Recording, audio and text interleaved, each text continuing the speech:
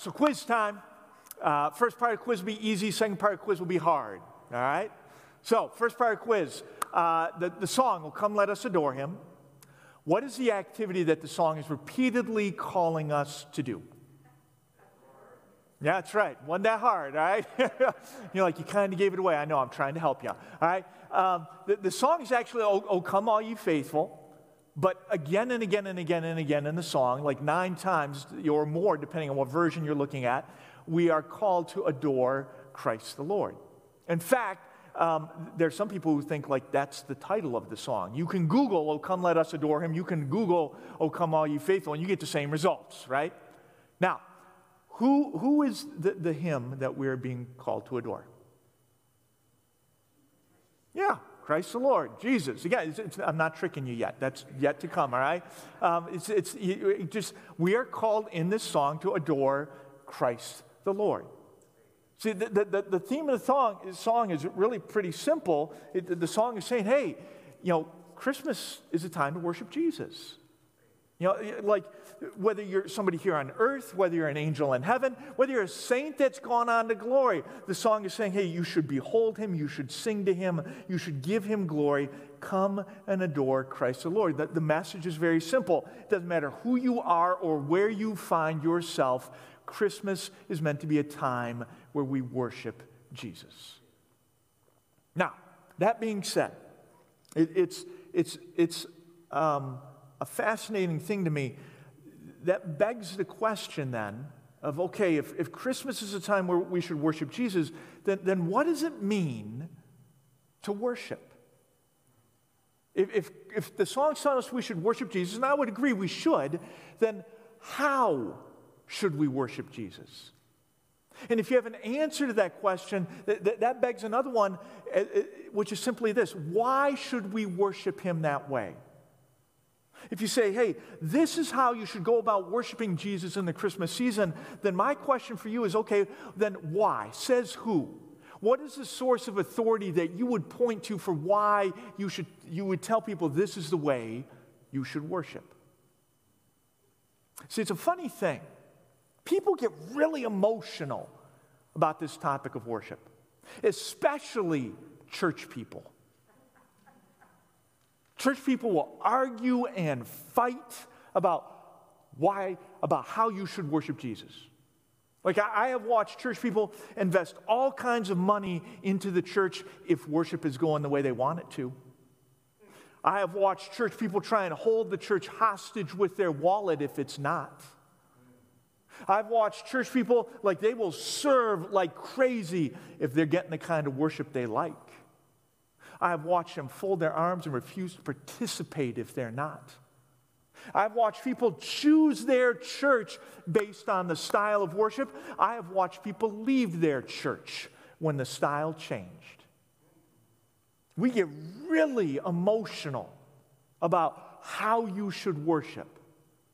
But it's also been my observation that very few church people have thought deeply about why they say you should worship that way. And what is the legitimate source of authority behind that why? In fact, in my experience, for most people in church, worship gets defined by personal experience and personal preference. So, for example, like I'll go to an event, be it church or small group or camp or concert, and somebody will say, hey, let's worship. And then an activity will follow that person defined as worship, and I begin to think, well, that's what worship must be. I define worship by my personal experience. Or I'll have a set of experiences that somebody defined as worship for me, and some of them I relate to, and some of them I don't, some of them I prefer, some of them I really don't like so much. And I'll begin to say, well, these things are more legitimately worship than those things. And as chance would have it, the things that I prefer and resonate with, those are the ones that I define as worship. My personal preference defines worship. Now, preference and experience, they're just part of how worship works. Nobody's denying that. You have experiences, you have preferences. I'm not mad at you if you do. I'm not saying that's wrong. However, we need to recognize, especially as church people, that our experiences and our preferences, they are just that.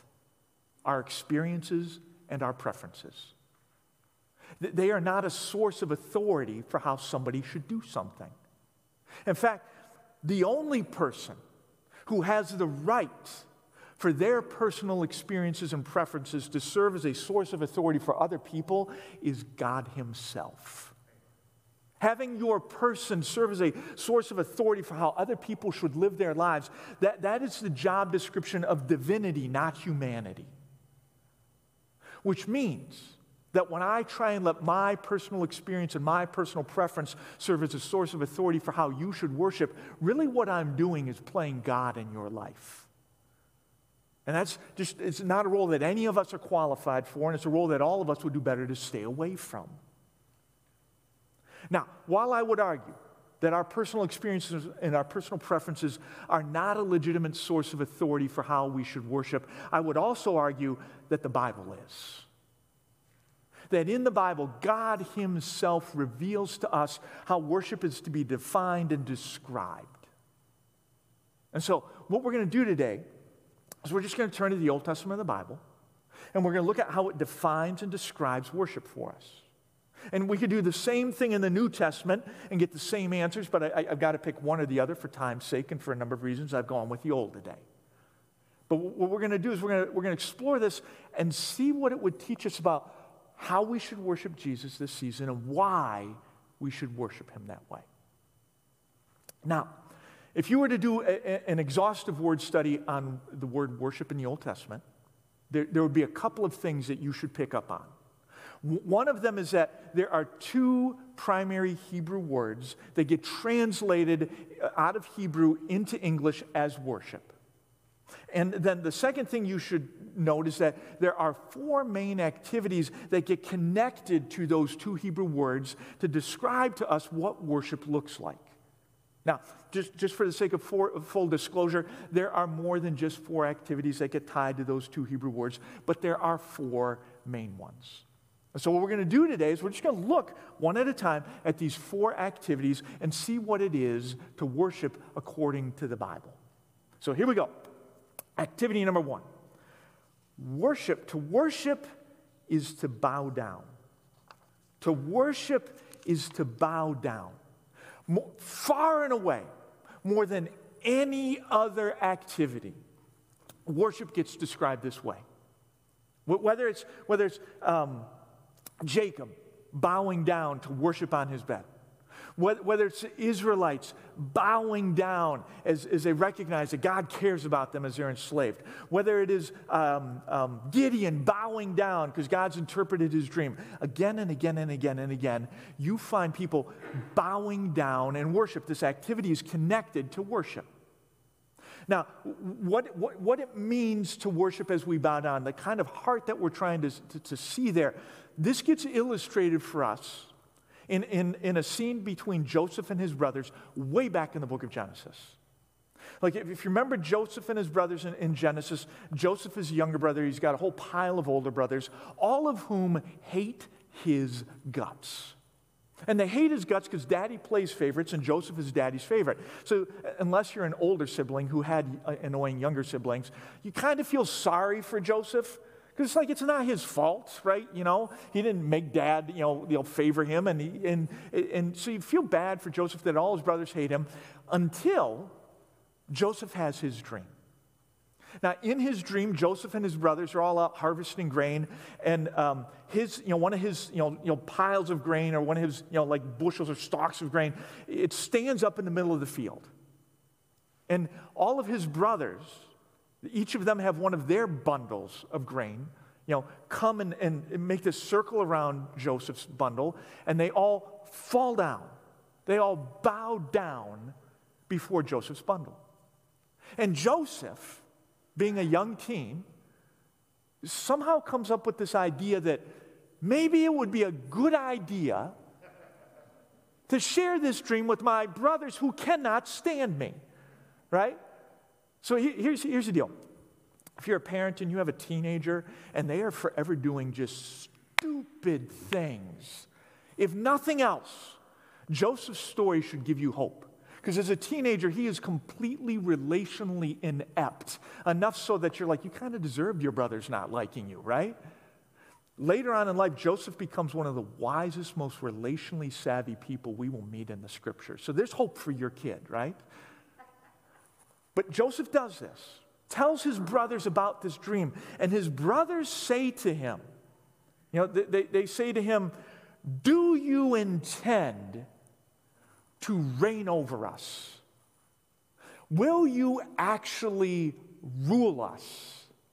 And they hated him all the more because of his dream and what he said. See, in this context, for Joseph's brothers to bow down to him, it would have been a physical posture that reflected how the relationship worked.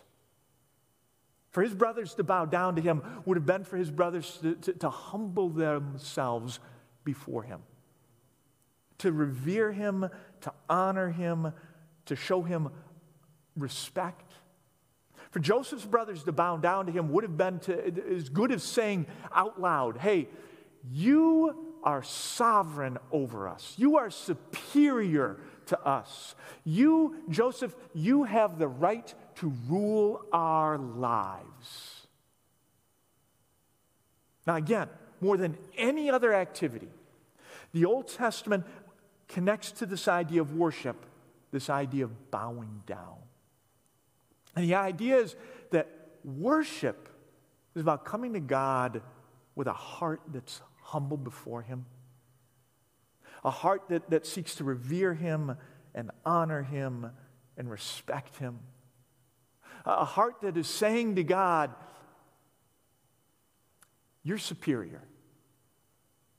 You're sovereign over my life.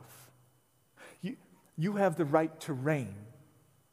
You have the right to rule my world. And bowing down, it's simply the posture that everybody can see that's meant to reflect what's going on in our heart. Now, ultimately, the posture really doesn't matter. Because I can have the posture. If I don't have the heart, it's not worship.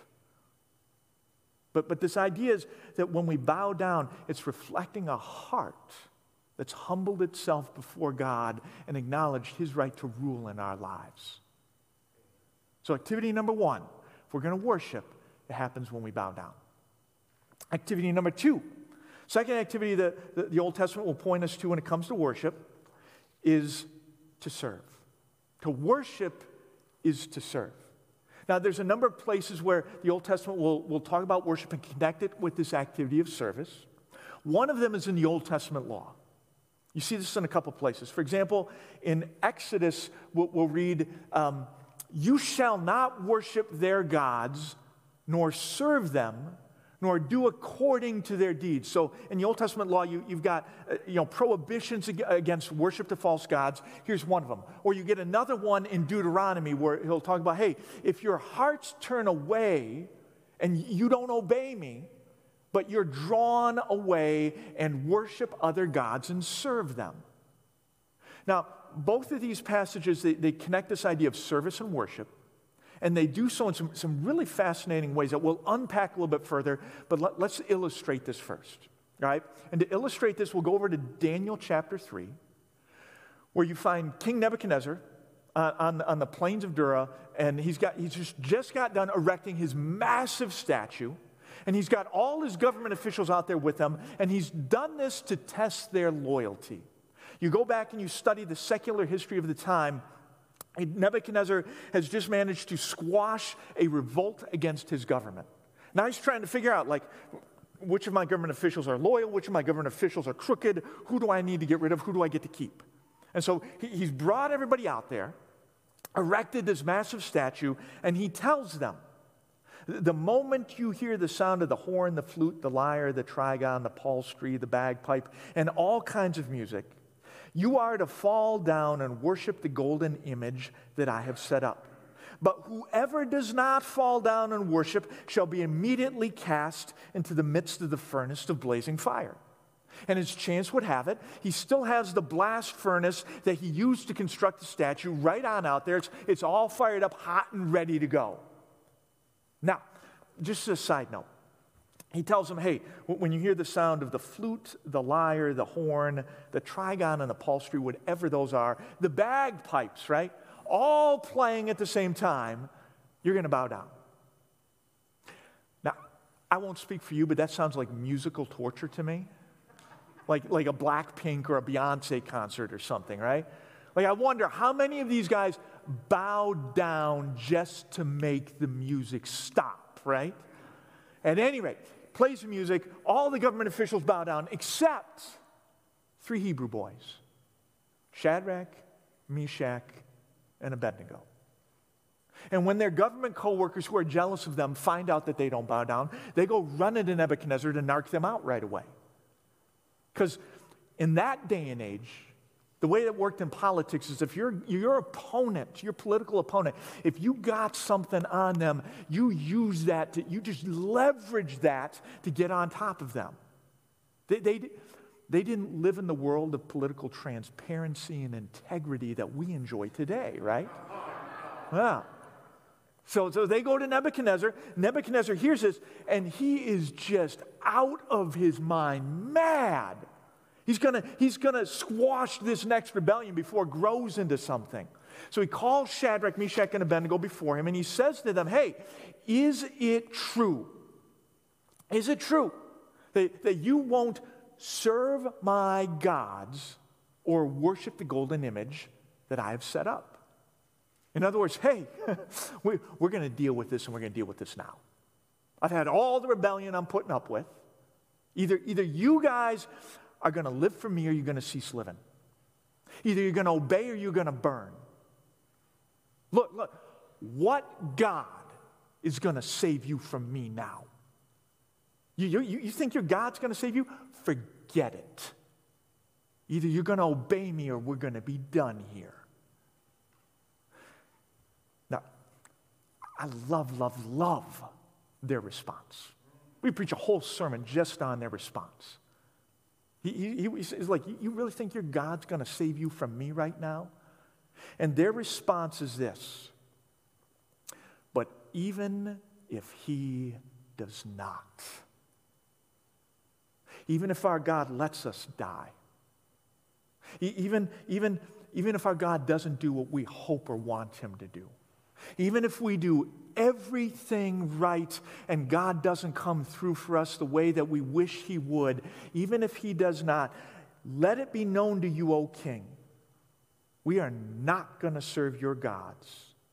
We are not going to worship the golden image you have set up. Now again, what you have happening with these 3 Hebrew kids, it ties into what we saw in those passages from the Old Testament law. So let's bring them up again. It says, don't worship their gods, nor serve them, nor do according to their deeds. Or, hey, if your hearts turn away and you cease to obey me, but you're drawn away and you worship other gods and serve them. See, throughout the Old Testament, there's this connection between living a life of obedience to God and worship. One is the other. When you obey God, that's an act of worship. Throughout the Old Testament, you have people who are presented with a worldview of their culture and a prescription to live life in a certain way, and it's contrary to the worldview of their God and the directives that he's given them. And every time somebody says no to the worldview of their culture and they embrace the worldview of their God and they say no to how their culture is telling them to live and they're saying yes to how God's calling them to live, every time that gets defined as an act of worship. You want to worship God? You're going to serve him. You're going to obey him with your life. That's activity number 2. All right, activity number 3. Number 3 comes, and it's to sacrifice. Sacrifice. This gets illustrated for us again in the book of Genesis. You go back to Genesis 22, you have Abraham and Isaac, right? And we read Abraham said to his young men, "Stay here with the donkey, and I and the lad will go over there, and we will worship and return to you." So here we go, another question. This one shouldn't be too hard, depends on all my Bible scholars, right? What is the activity that Abraham is about to go and engage in that he's defining here as worship? Yeah, he's getting ready to offer up his son as a burnt sacrifice. You want to talk about activities that maybe turn your kids off to church? Just saying, right? Strap them down to an altar. You got the fire in one hand, the knife in the other hand, and you're just waiting for the Lord to tell you not to take them out, right? Abraham gets up next week. He's like, "Isaac, come on, buddy. Let's get ready for Sunday school." Whatever. You know, the point here is this. When you read through the Old Testament, you have the Old Testament sacrificial system. Part of what that system is all about is people are taking what God has given them, what He's blessed them with, and they're giving a portion of it back to God. And it's called worship. Like you read through the Old Testament with an eye for it, again and again and again and again. People come and they bring the first fruit of their field and the firstborn of their flocks. It's called worship. They show up at the tabernacle and the temple with offerings and sacrifices and gifts, and it's called worship. They bring the first and the best of what God has blessed them with. They give back to God a percentage of what He's first given them for the funding of His kingdom, and it's repeatedly referred to as worship.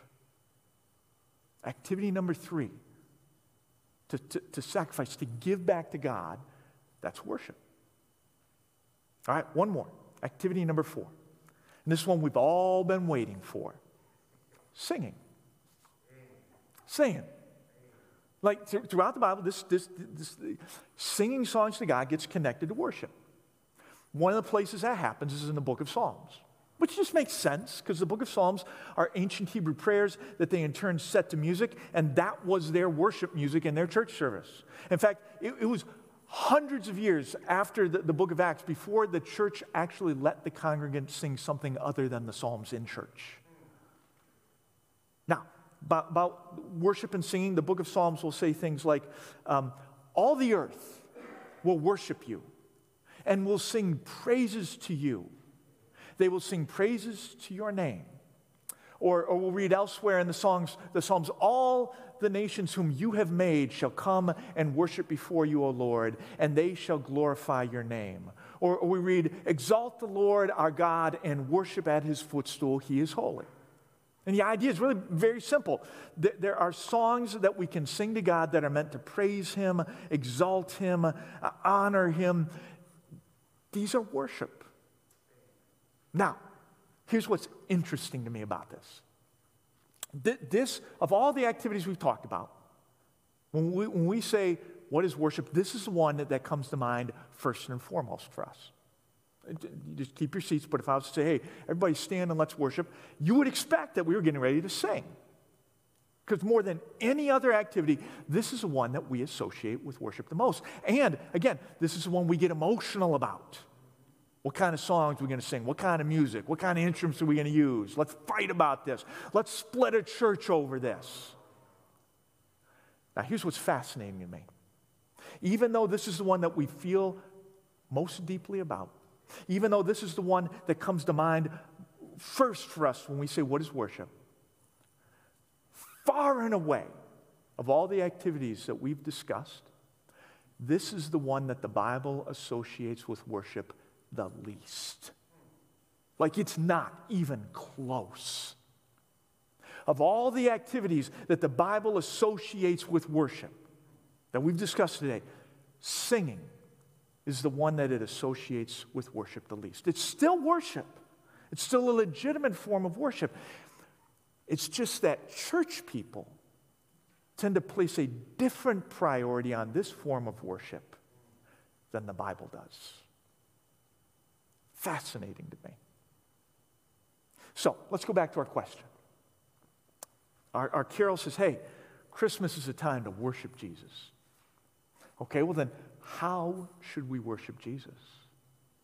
Well, I would say we should worship Jesus the way that the Bible teaches us to worship. That this Christmas season, we would worship Jesus well as we bow and as we serve and as we sacrifice and as we sing. That if we want to adore Christ the Lord this Christmas, that we come to Him with hearts that are ready to bow down, with hearts that are humble before Him, that want to respect and revere and honor Him. Hearts that are ready to say, you're in charge. You have the right to rule my life. That's again, that is the one far and away that gets connected to worship most. And I would argue that it is so because it's meant to be foundational for all the other pieces. And one of the best ways for that heart to be reflected in our lives is we serve Him. Like you want to turn up, the temperature for worship in your life this Advent season. Take some time and just look honestly at your world and ask yourself, where have I bought in to my culture's worldview over God's? And let that go and embrace your God's worldview. Honestly ask yourself, where am I doing life my culture's way instead of God's? Every time you choose to embrace God and His worldview and live the way He's called you to, that is worship. If we're going to adore Christ the Lord this season, then in the midst of a culture that's forever trying to drive us to be consumers who are going to get,